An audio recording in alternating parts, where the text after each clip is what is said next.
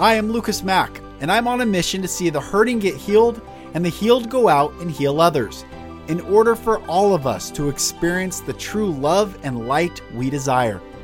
This podcast is me sharing my journey with you, so you don't feel alone in your journey. Welcome to the Golden Rule Revolution.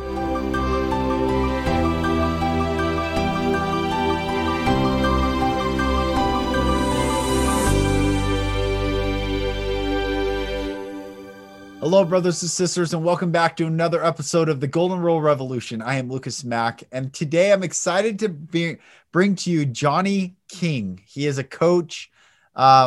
He's a really beautiful soul. He is a podcast host.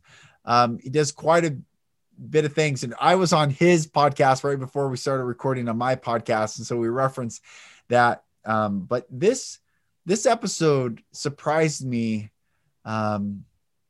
And how much it touched me while we were recording. And so, Brother Johnny, thank you for coming on, brother. I really appreciate it and honor you.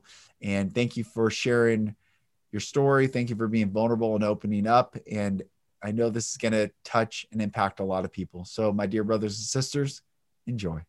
Well, brother, I'm glad we finally connected. And, it's beautiful how they say like attracts like, and here we are finally meeting after we have so many similar friends and acquaintances in common. And here we are getting to create something beautiful together. So thanks for coming on the podcast, brother. No, thanks for having me. It's going to be fun to get into it. I'm excited to see where this goes. I had a vision. So my brother's name's John. He goes by Johnny, and Johnny Elsasser, another amazing Johnny. And I'm actually getting the opportunity to be an officiant in a friend's wedding coming up. He goes by John, but I call him Johnny Sax because he was the sax player in my band in college. And I had a vision one night about Johns, that Johnnies are they're warriors of love. And that every John I know, even if you go to the Bible and like John the Baptist or John that writes the book of Revelation or the books of John, it's about like waking people up to something greater, but it's in a state of warrior language, but cool. Not a warrior of war, but a warrior of love. And so anyway, when you reached out, I'm like, oh, here's another Johnny. Yeah, and I have a lot of Johnnies surrounding me in my life, and it's beautiful. I feel like, man, the world's a better place because of you, brother. So thanks. Oh, that's great. On, yeah, no, I appreciate it. It's actually my mom.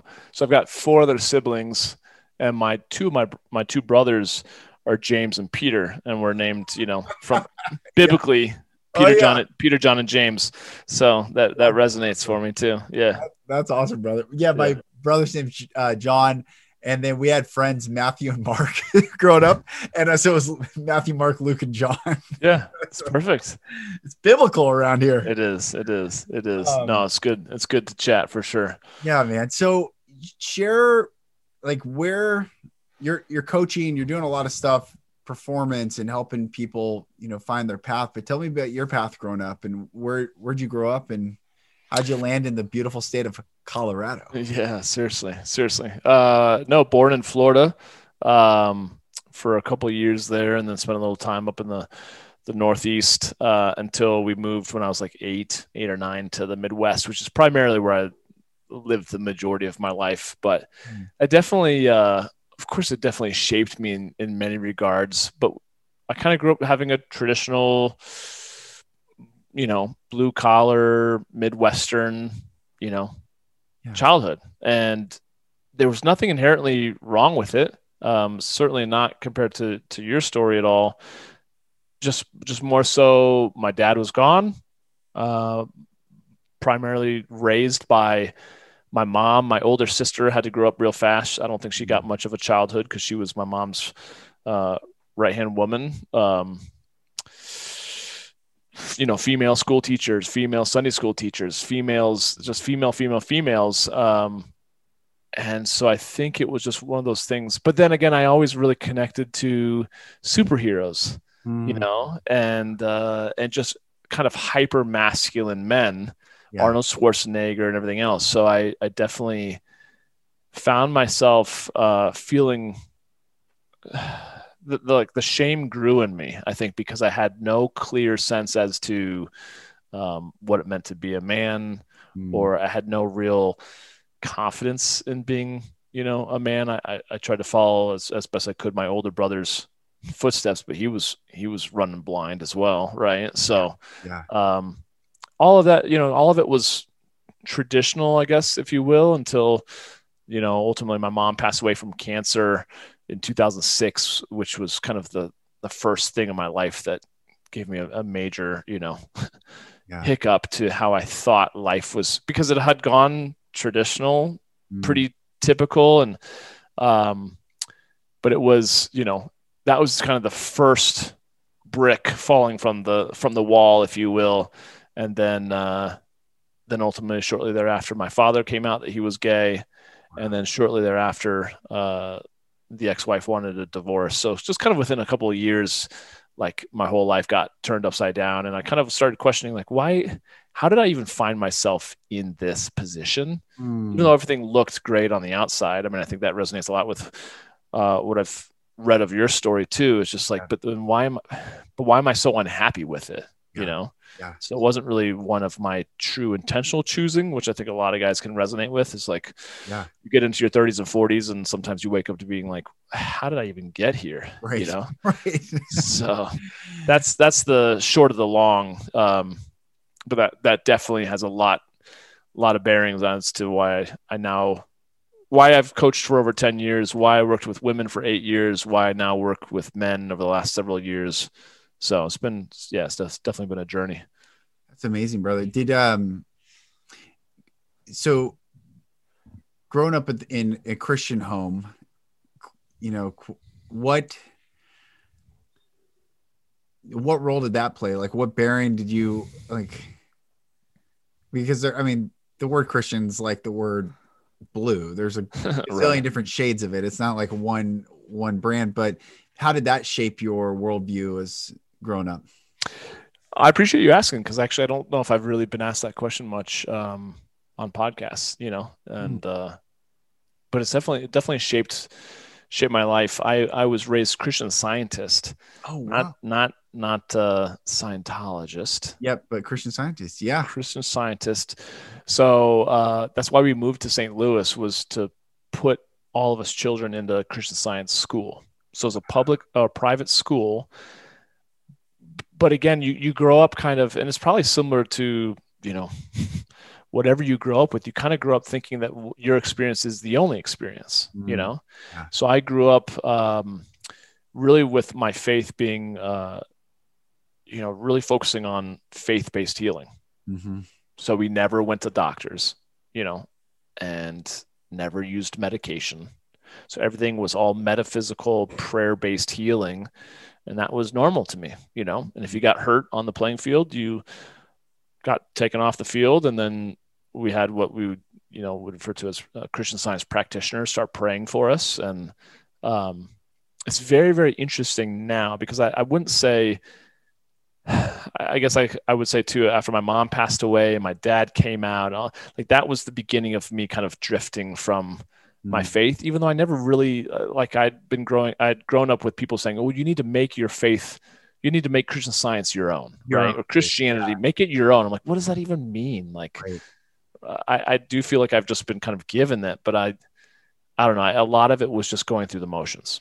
So going to Sunday school, going to church, reading the Bible, during breakfast each morning, all the stuff just it was very much like not anything I owned, Yeah. Yeah. even in my marriage, I should, quote unquote, Right. should have gone to God so much more than I did, and that was not, I just didn't, it's just something I took for granted, Yeah.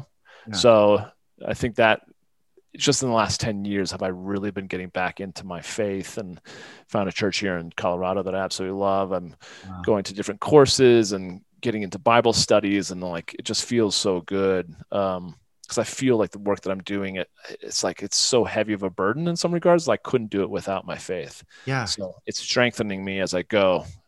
but a lot of times I do kind of question, if I have what it takes. But it's nice to be able to put that burden off on someone else's shoulders and not mine, if that makes sense. Yeah, it totally does. That's fascinating that I started this podcast then of like Johnnies are like these warriors of God's love. It's like essentially that's how I view you, and just that title. I mean, your name is Johnny King. I mean, sure, people say, "Oh, a cool name," but I mean, there's way more to names. I think I really believe we get to see. Well, I had this. I'll just share full transparency on this. Yeah. When I was on a plant medicine journey one night, I saw that we as souls get to see the essentially conveyor belt of the bodies that we will jump into. You get to see all the lines, all the ancestral line back and all the ancestral line forward. And then we get to see when we jump into that body, what will happen to us, but then the ripple effect of all the other lines. Like it's an infinite amount of bodies essentially, but the souls see like, oh, if you jump in here and you heal, or you go through this trauma and you heal, the ripple effect up and down the line and to other people is massive. And so we're all jumping in these bodies saying, okay, that's why no one goes through this life without trauma, because there would be no point of impact. There would be no point of like the hero's journey, being the superhero in your own story.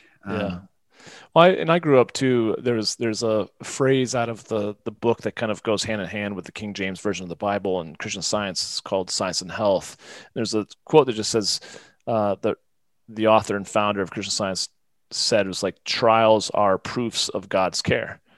And so I kind of feel like that's exactly why we go through this like preparatory school of human existence. There's got to be a reason why we're going through this, to get us to the next level, and I've been getting into a lot of Dr. Joe Dispenza's stuff, and man, so much of what he says is literally kind of what I grew up with, being like, dude, you raise your frequency of your thought, you get closer to, source.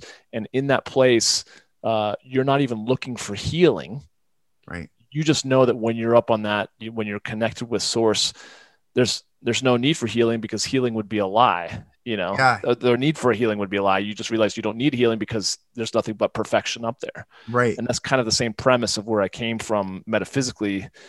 But sometimes it's just hard to be in this human world with all the heaviness and especially with the stuff that we've got going on right now in our world.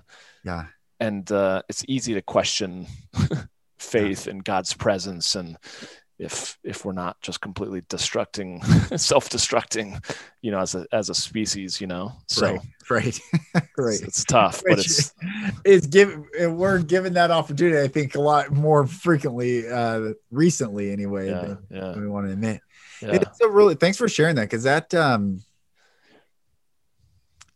every person that I have on this podcast, just people that energetically we all connect. Like I just had a gal on, Alicia Berry, who was raised in a sect of Hinduism, but she is like sprungboard off, found her own.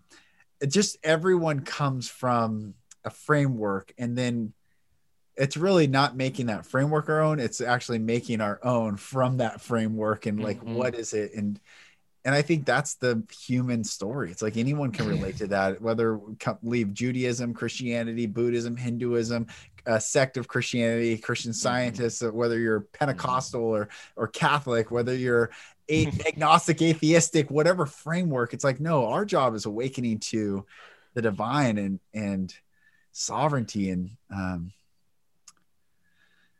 man, that's a beautiful place. And like you're saying, in the presence of love, unconditional and infinite love of God, in the presence of God, in the presence of source, whatever, it's like the healing's a byproduct. And it's like, that happens because you're just in the presence. Like you go to Starbucks, you smell like Starbucks, not because you went there for the scent, you went there for whatever you sought, but then you leave, you're like, I still kind of smell like Starbucks. Well, that's kind of same thing of like healing, but that's a byproduct of being in the presence of God or being in the presence of love. And 100%. yeah, that's a beautiful story. Thanks for sharing that, brother. Yeah. And I feel like there's a lot of shame. There's a lot of religious shame that comes along with like, you're either right or you're wrong.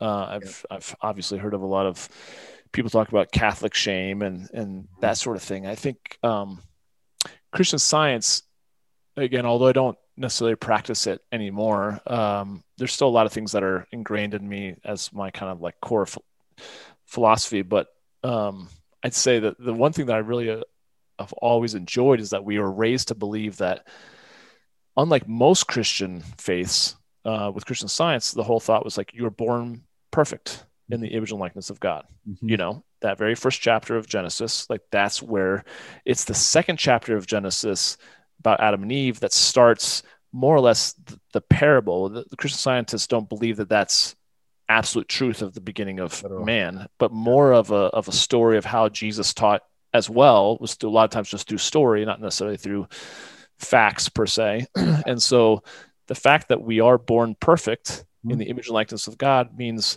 that's more or less what this human experience is about, is to keep elevating yourself to where you're getting closer and closer and you're shedding off the human limitations, right? Human beliefs, and I love that idea regardless, because I think it still is pertinent to what we're doing. And the idea to kind of infuse, to me, it's hard to think about coming out of the womb and just from before you can remember, start being taught that you are sinner, that you are less than. Like, I feel like that is the human dream that we're steeped in. And that's the hardest thing to break free of, is like, no, you're not broken. Right. No, you don't need to be fixed. Like, man, you are enough. And just by actually being bold and having faith and taking, big leaps, do you actually start to, like I said, trials are proofs of God's care. It's just more and more proof that, like, man, I can do that. And then you believe more in yourself and you take more action, right? And so I feel like that's just a big part of why I'm probably led to do what I do, because that's kind of how I was raised, So it is interesting that you bring that up at the very beginning. I'm so glad we're talking about this, because first of all, there's not a verse in the Bible that says there's original sin. There's that where the doctrine of original sin comes from is when David says, in iniquity did my mother conceive me. And David's mother's never mentioned in the Bible. And I believe David's mother is not the mother of the brothers of David. And that's why he wasn't with the brothers when they were fighting the Philistines, that he was in the field, because he wasn't counted with the brothers. So Rome took that one verse, in iniquity did my mother conceive me, and created this whole doctrine of original sin, that we're born sinners. And then if you're born sinner, the only solution is Rome's answer, which is, this submission to be a good Roman, and you can live in Rome. Yeah. Don't fit our Roman doctrine. Sorry, out of Rome, and you can live with the barbarians. And by the way, we're going to conquer the barbarian land. Yeah. So you're pretty much screwed. We're coming for you. And what I share with people all the time, like I did this podcast in January, of 2020, titled Why I Left Christianity to Find the Love of God. And I was a Christian preacher. I ran my own ministry called Roll Call Ministries. I was on staff at Young Life. I was interned at churches. I've done a whole bunch of different things in that Christian path. But it's the verse you talk about, Genesis. Here, Adam and Eve, they eat of the fruit of the knowledge of good and evil. They see that they're naked. They hide themselves. Like, we've heard that story a gazillion times. What we don't hear, what's not taught, is Genesis chapter 3, verse 8. And it says, and they heard the voice of the Lord God walking in the garden in the cool of the day. Tell me where there's anger in that verse. Tell me where there's wrath or judgment or smiting or whatever narrative you want to use. Zero. God says, hey, what's up? Where are you? Knowing where they were. And Adam says, I heard your voice. I was afraid and I hid myself because I was naked. Oh, yeah. Who told you you're naked? Did you eat of the tree where I ever command you not to eat of? Like, knowing already what they did, not even angry with them. Yeah. Not upset with them, not angry with them, not judging them, actually inviting them back into, like, you do not have to be ashamed. Why don't you come out here? I love you. You heard my voice in the garden in the cool of the day. This thing is a beautiful, glorious playground I've created for you. Come back out. But what happens is when he asked Adam that, Adam blamed. And Adam said, the woman. So God goes to the woman. He says, what did you do? She says, the serpent. And that is the crux. It's not about, and you and I you went through MITT, I went through ALA, like this narrative. That is the whole crux, not the sin, but the acknowledgement of like, yeah, I'm here. Like, I get chills right now just hearing your story and so many other people living in the shackles of shame, which is such a lie. The lie is the shame. The truth is the love and the invitation to come back into this presence. And sin just means, it's an archery term from the Middle Ages, means to miss the mark. Missing the mark. Yep. Did you miss the mark? Yeah. And you know what the worst thing is to say, oh, my missed mark. Actually, I was aiming there. Okay, bro. Like, okay, gotcha. You know, like we all know people like that. Yeah. But to have the humility to say, yeah, I missed it. And what's the mark? It's walking in unconditional love. That's all. It's like, dude, God, the invitation is come back into love, not being forced out into utter darkness or whatever. So completely. Well, and I think about too, I mean, obviously you've got kids. I don't have kids yet. So many of my friends, my siblings do. I've got so many nieces and nephews. I think it's interesting to be at that stage in our life when, you know, I've heard from so many of my friends and family that like the love for your spouse is something, don't get me wrong, that's nothing can compare to that. But then also the love for your children. Like, you don't know, it's like you can't even fathom how much you can love, right? To think about where that comes from. Like that doesn't come from you or a sibling or one of my, like that has to be coming from, I firmly believe that has to be coming from some type of divine source. Right. And if that is like, even just like a glimmer of how much love, you know, and people who take, you know, again, mushrooms, all stuff, their experiences are of like mind blowing love. Right. Yes.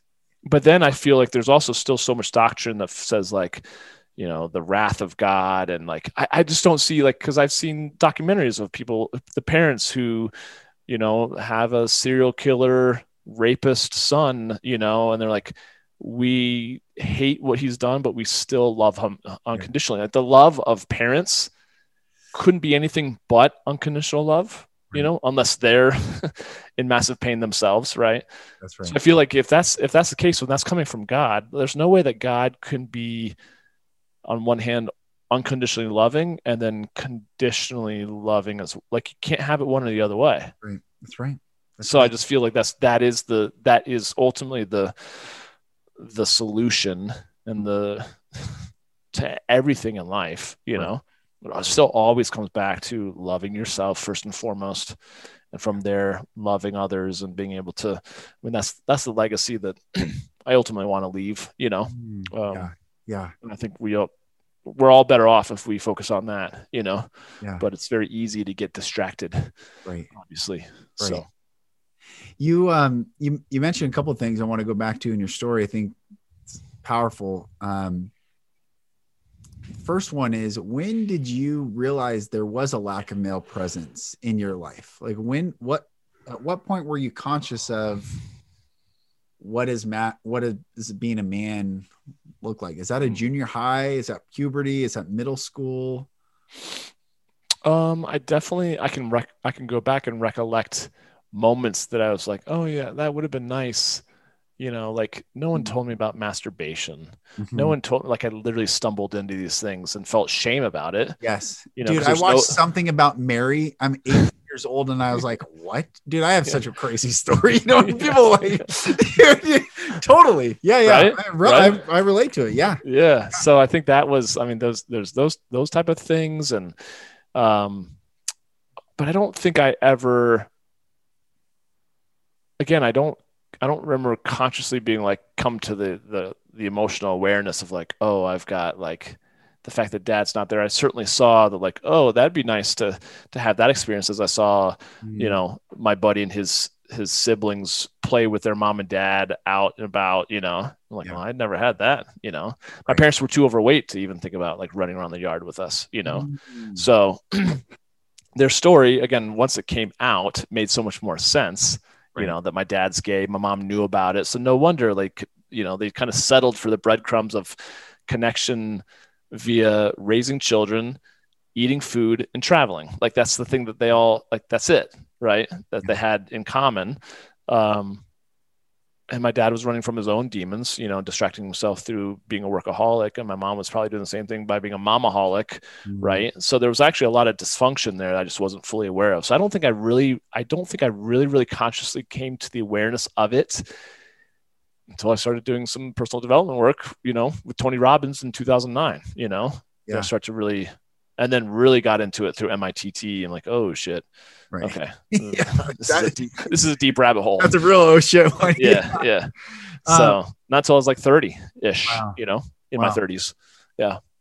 So what about, here you are, view of searching for masculinity. And obviously this is a hindsight question, and then your dad comes out as gay. Like, what did that do for your view of him? Did he make more sense to you? What did it do to your view of yourself and just what it meant to be a man?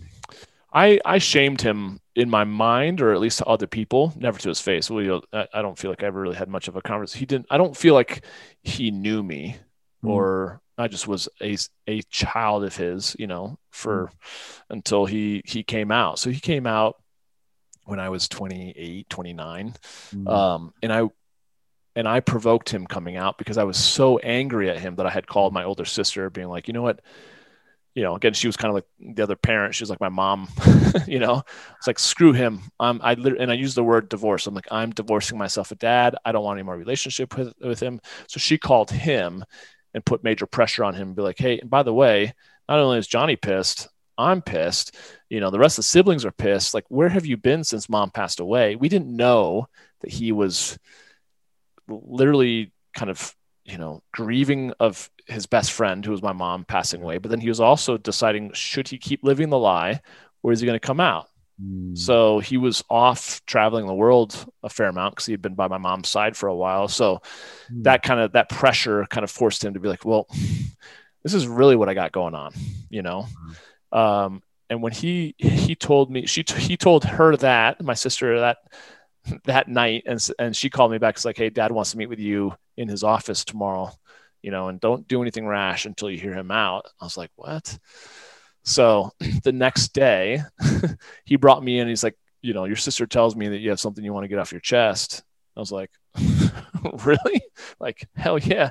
So I took an hour and a half, man. I took an hour and a half, and it was the first time to actually have his genuine presence, where he wasn't, distracted by his computer, his crackberry, as I called it then, anything going on with his business. He literally sat there and looked at me and gave me his full undivided attention, which was weird, to have it for the first time in my life. Yeah. But then I took the opportunity and I ripped him a new one with all my grievances for 28, 29 years of my life. Yeah. And then of course felt horrible about it when he then turns around and says, well, okay, now that you're done, right? And I was like, yeah, that's all I got to say. That's all. An hour and a half later, I said, well, long story short, he's like, I'm gay. And it was in that moment that I felt like my heart healed in many regards. And like its capacity for feeling empathy grew 100-fold, because I had all of this anger and all of these stories built around why my dad didn't love me and why he was cared more about money and success and the Rolex and the car and this and that than he did about us. When he actually came out, there's so many of these like things that those disappeared like that, and the truth kind of started connecting. Like, oh, no wonder they had the relationship, and no wonder he, like, thank God I don't even have to question my sexuality. But here's a guy that's been not necessarily questioning it because he knew he was, but then like having to lie every day. And that would talk about being out of integrity. That'll tear you up, but to feel like you can't, because at least in the times that he was growing up, there were people being killed or hung, in the 50s, 60s, 70s, or even shut off from their families, 100%. Yeah. 100%. So I think that was his greatest fear when he came out and he just started crying. He couldn't get it out. He finally uttered the words, "I'm gay." And I was like, oh, oh gosh, I thought you were going to tell me that you're dying of cancer as well. Like, mom, I was like, that's it. Again, not to say like, Yeah. oh, that's it. Like, that's a big fucking deal. But Right. to me as a son, I was like, oh, like Yeah. that doesn't change anything about you for me, Right. Right. And if anything, that really healed my heart. And I was like, Dad, I love you. I told him the same thing, more or less what I would want to hear too from a father. It's like, Dad, I love you unconditionally, and who you sleep with is your business. That's none of mine. Like your dad, regardless, and that changed the trajectory of our life. I ultimately ended up at one point was living with him part time and his partner for like 2 or 3 years, and it allowed us to have time just to sit around the kitchen and talk about like, well, while we're at it, like I made up a story about this. Yeah. Did this really happen? He'd be like, hell no, it happened like this and this and this. I was like, oh my gosh. So I unpacked so much stuff with the help of my dad, which is so great, Wow. Compared to unpacking stuff about, your other parent who might be deceased or, it's like, it's so important for us to do like the unpacking of childhood trauma, Yeah. potentially with parents. And I know you've talked about that a lot too, but it's like, that's a big part of the healing journey for me that allowed me to start saying, okay, well, my dad clearly didn't have the tools, or he did the best he could with what he had. But given that was around the time I was like, okay, well, I don't have to unlearn a ton of stuff because gratefully, he didn't abuse me like he was abused, or he didn't, didn't impact me. It just was more or less like a clean slate. So starting around 29, 30, and especially after the ex-wife left, I was like, okay, wow, fresh start. What type of man do I actually want to become? So I started to intentionally choose it and starting to write it into my soul. But it was hard, a lot more difficult, but it's probably just as difficult to unwrite things that we're raised with, right? Yeah. Especially if we have a bad father figure. Yeah. I was at least blessed with a neutral. I mean, there's some bad there, but only because of the shit that I made up in my head. But other than that, he provided for us but wasn't emotionally there. But now in the last 12, 13 years, he and I are super tight. We talk almost on a daily basis, and he's done a lot of work, went to MITT and Tony and Dr. Dispenza and like so much stuff that we can actually have conversations that I never thought would be possible in terms of, I just really thought that he was very shallow, that he was like only focused on money and that's it. But like the dude's capacity for, the ability to kind of connect on a deeper, emotionally intelligent capacity is so much bigger than I even ever gave him credit for. So he in turn came to respect me, and I in turn came to respect him. So that has helped me a lot to get a lot of that trauma or a lot of the pain out of the way so that I can actually then focus on the runway of gaining momentum towards the man that I want to become. So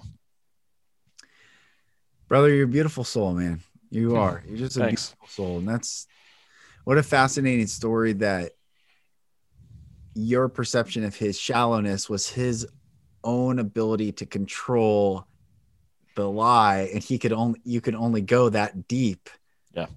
He could only allow himself to go that deep, because if he pierced that veil, then the whole thing falls apart. And I'm really happy, and I honor him, and what a beautiful thing that he found the courage to tell the truth. Amen. Because some people just won't, and they choose to continue whatever chaos and lies. And truth, for me, growing up the way I grew up, and trying to get the truth, and it continually being spun, it's like, the truth matters more than anything. I ask guys when I coach clients or when I do men's retreats, one of the questions is, what would you crawl bloody knuckled over a broken field of glass to accomplish? Like, what would you give everything for? And for me, it's truth. I will turn on anything if I'm not held to any. I want truth. I want to be free, and I want to walk in love. And so I want you to know I honor your father, and that I honor you, brother. That's a tremendous, and what a cool gift that you got to unleash on him, because at MITT you get to unleash on the memory, but you got that opportunity to let it rip. That's really cool. What's interesting though at MITT, when it came to like the letting it rip on your mom and dad part, like I had actually done a lot of that. There wasn't a whole lot of energy there. I was like, actually, like I love my mom and my dad, and I've gotten a lot of that stuff out. It was interesting to see that the thing that I got rageful about was actually my own disappointment and anger towards myself. Hmm. You know, and that's to this day, that's probably the hardest part, is just my own disappointment in myself and being so hard on myself. So it's just like, okay, if I can forgive my father, if I can forgive my mom, if I can, like, that is, I think the bigger challenge at hand is sometimes it is really easy to love others, Yeah. you know, and Yeah. really easy to give them empathy and, you know, but then when it comes to ourselves, it's like so difficult at times, you know? Yeah, brother, I get it. I mean, I think when you and I first talked, did I tell you that I almost took my life in October? I drove up to the top of the mountain and the Snoqualmie Pass up here, because it was like the last thing that I mean, I was doing really well. It's not like I wasn't spiritually growing and doing podcasts, but my wife asked me one thing, and it was like a nuclear tipped arrow that just penetrated. And I couldn't consciously, this is why plant medicine has been a huge healing, massively healing in my life. Even getting rid of the stigma of what people think of it, like even talking about it now, because it is a truth for me. It has been a powerful healing, because it allowed me to feel safe to process these memories that they weren't manufactured. But my wife, you know, I can't consciously bring up pain. It's like, you can't break your own arm. You can't, we don't have that. That's not a natural thing to hurt oneself like that deep. And so this thing my wife asked me, dude, it was like, it was the last thing. But I understand, I bring this up is I wanted to love myself, but I really hated myself. I hated my body. I hated every time I peed, every time I went to the bathroom, every time I showered, every time, like, and all that hatred manifested in my body, which is self-fulfilling thing. And it never could, you know, and so it's been a beautiful journey of speaking love over myself and speaking, because words are so, I mean, how did God create us? We created with words, and those words. And this is one of the things I've learned. The karmic law is immediate and it is omni and ever present. So when we say it comes immedially. So when someone says, I'm stupid, or I'm this, like, it immediately creates what we say. And that's why our words are so important to, like, what we say, how we say it, you know, why we say what we say. 100%. Man, brother. So, but cool too, though, that again, that you were given the gift of your wife to know you so well. Yes. To be able to pierce through your pierceless, you know, armor. Yeah. To actually create that. I mean, it's touch and go there, I'm sure, but like that's what needed to happen to transform you, you know? And I think that's why I think coaching is so valuable, because the better and better coaches there are, the greater the questions they have to really open you up, you know? That's right. And to get to the things that you don't necessarily want to talk about, or that you don't even know need to be addressed. You don't even know. Right? That was the thing. It was like, and I don't mean to make this about me and talk about it's good story, but I equate it like the Great Pyramid in Giza. Like, I had cleared out everything except this pyramid, and the truth I was hiding subconsciously, not consciously hiding, but subconsciously, was in the king's chamber in that Great Pyramid. So everyone came and like, wow, this is cleared out. Like, this is beautiful. Oh, look at this pyramid, a monument of the clearing. No, actually a great protective, like, structure to protect the king's chamber. And my wife was like, oh yeah, this is like traveled in and I'm so glad she did. And she, you know, she didn't love it was, but facing, that's why courage, I talk a lot about courage, and I have a lot of content about courage. It's sad that it's not talked about. It's not even taught. Like, courage is everything. The courage to face, the courage of your father. That's why I honor him. Like, the courage to say the truth takes courage. Well, while you're saying that, what comes to me is like, courage is founded in truth. Like, you don't have the courage unless you have some belief that it's worth doing. What you're doing in the face of fear. You're almost believing that courage backed by truth is going to actually blast through the the false evidence that appears real in front of you, right? Yeah, yeah, that's good. That's really know. good. Yeah, Man. So so you go from your mom passing, your dad comes out as gay, which heals a lot of things. You're married, your wife leaves. Is that at that crux when you go to Tony Robbins, when you start looking outside of the faith that you had come from? Yeah.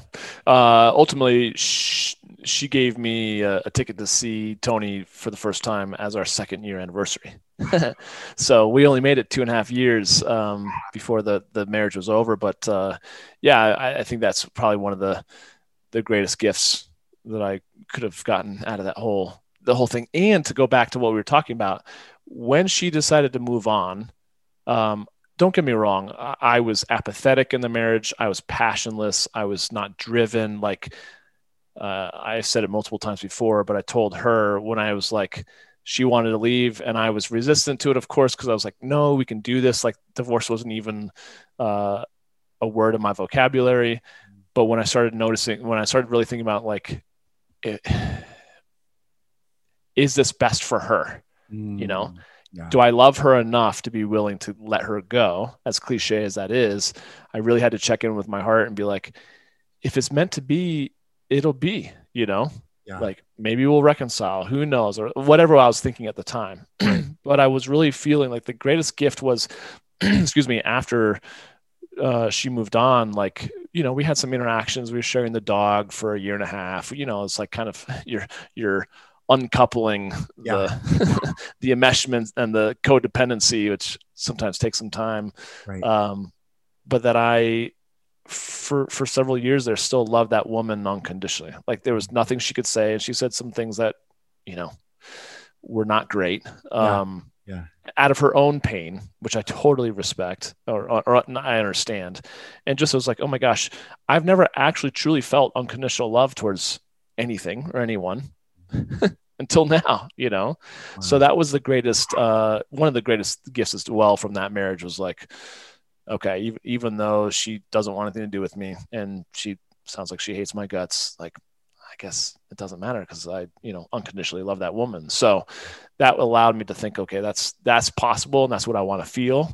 And that's what I've been looking for in a future relationship, you know? So yeah, that was pretty powerful, but that got me into Tony Robbins. And then I went 6 months later because I loved it so much. I enrolled 3 people. So I got myself a free ticket because I wanted to go again.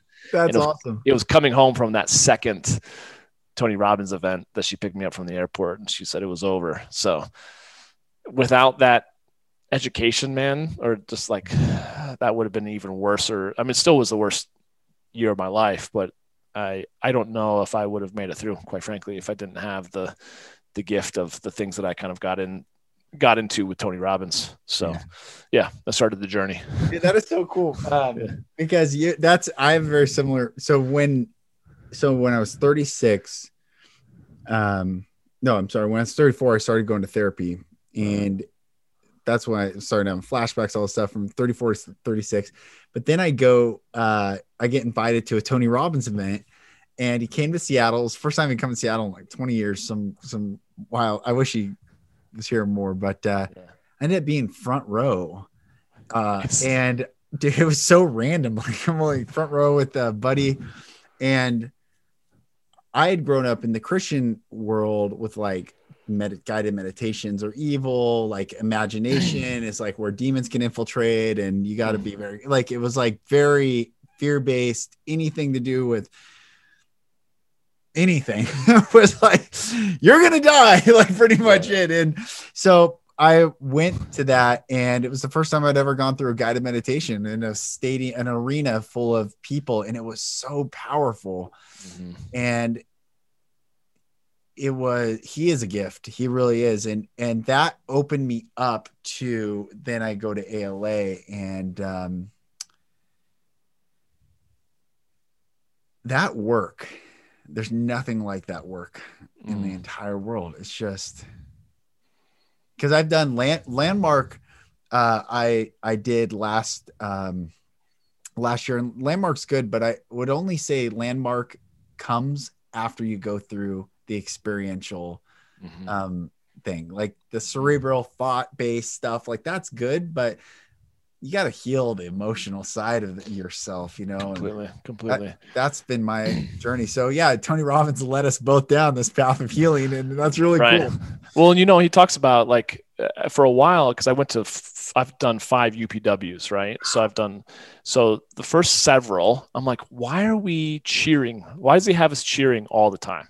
Because it gets old and you're like, oh God, I'm exhausted. Like, why are we just fake cheering, right? Yeah. But his whole point, obviously, being that the majority of all of our woundings and the majority of all our greatest, you know, memories all come in peaks, high intense, you know, positive and negative emotional states, right?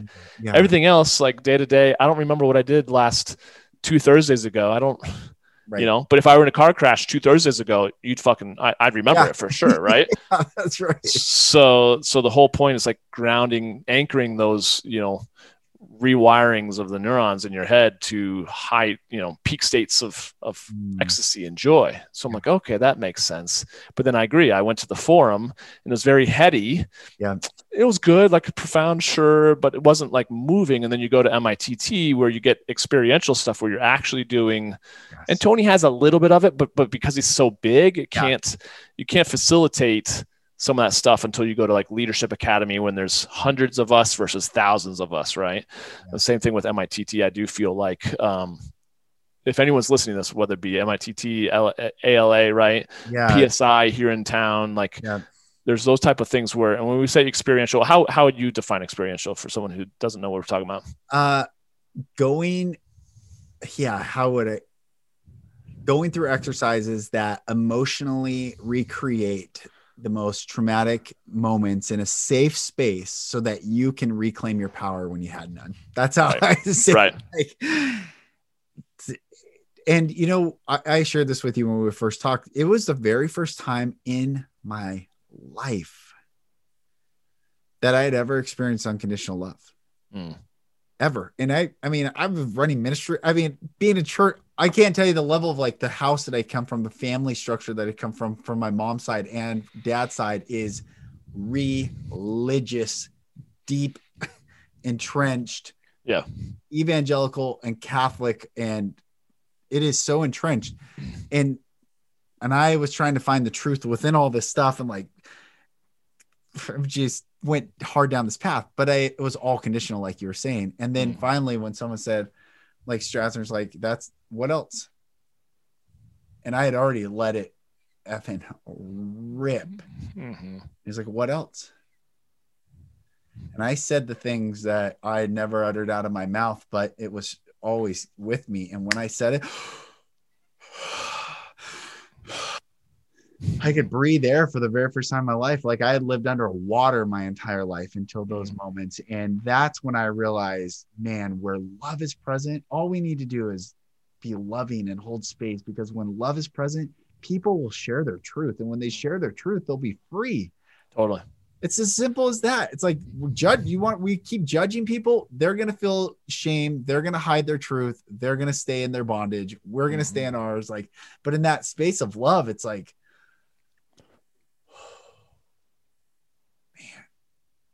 and you know what's interesting? Actually, I'm thinking of you and your dad. It was such a vivid story you told. It's like perhaps your dad felt enough love that you cared in the anger, that he has apathy to you, but he equated that emotion perhaps of love. Like you don't get angry at something you don't care about. We're indifferent. Right. So hate is not the opposite of love. Hate is love misplaced with anger. Indifference is the opposite of love. It's like, I can give a rip, you live or die. I don't care. But when we're angry and that visceral, like volcanic, like it's because I love you, like fucking wake the fuck up. You know? And your dad felt that love and he told the truth, and look what the results are. So it's beautiful. Yeah. It was definitely a pretty powerful moment. That's for sure. Well, and what I feel like where this is going, because we're gonna like podcast switch. I think it's almost good that we just keep rolling, and it's like we can just keep going back and forth and interviewing each other. Because as you're talking about, my experience, and it makes me curious about, because you talk about your own stuff going on with your dad. Like how much, if you don't mind me asking, if you don't mind going into a little bit, like how much. Unless you want to cut it and we can flip the script. No, we can keep going. Let's switch over to yours. That's fine. And we can go into it or whatever. Yeah. Or we just keep rolling. You keep rolling. Let's why don't we do that? Why don't we just wrap up yours and we'll switch over to mine, and we can good. But for anyone who's listening and wants to go and hear, like, well, I want to hear what Lucas's story is, well then come over to the Johnny King show. That's right. There you go. Any other thoughts? Because we're going to keep going about all this stuff, but well, I just want to say thank you. Thanks for coming on, and thanks for doing what you're doing, and because everyone gets to, I would love it if everyone goes to your page, follows you, and sees what you're doing, because you're doing important work. And the beauty of this podcast is the show that we're all human. We're all on this journey together, and being a coach is intentionally doing the work and then helping other people that step behind. It's not a step below, it's a step behind. Just like, here's the step, keep going. And, so where can people find you and connect with you? Yeah, totally. I mean, I think if they just go to johnnyking.com, they can find a lot of their answers there. They can find me at Johnny King on Instagram and facebook.com/Johnny King Coaching. But you're absolutely right. It's like, have I figured all my stuff out? Hell no. Will I ever? Probably not. I don't. But if anyone who's listening, resonates with you or resonates with me or neither, just like there's someone out there that can help you through the process of working through your own trauma, because we're coming from both two different sides of the spectrum. Like I didn't have any physical or emotional abuse really, but I still was majorly wounded, still working through stuff from even the absence of that. Right. That it's not about comparison. If anyone's really listening to this, it's actually just about finding answers and finding that unconditional loving support to work you through the healing, right? That love heals. So, but that's where people can find me. JohnnyKing.com is probably the best place to find connection. Yeah. Awesome, brother. Thank you. Thank you. Amen. I'm looking forward to continuing. Brother Johnny, thank you. Thank you for coming back on, or for coming on the show back on, because I just recorded with you. But thanks for coming on and holding space and sharing that journey. And I'm so happy to hear where you are and where you're headed. And every single person, my dear brother and sister, blessings to you. Blessings. Receive the blessing. Receive this blessing. I bless you. Receive that. You are loved. You are light. You are beautiful beyond measure, beyond words. Male, female, strong, weak, whatever you perceive yourself to be, you are loved beyond measure. And I bless you all. Thank you so much for listening. I am Lucas Mack. This is the Golden Rule Revolution, and I'll talk to you on the next episode. Thank you, brothers and sisters, for listening. For support in your journey, go to my website, lucasmack.com.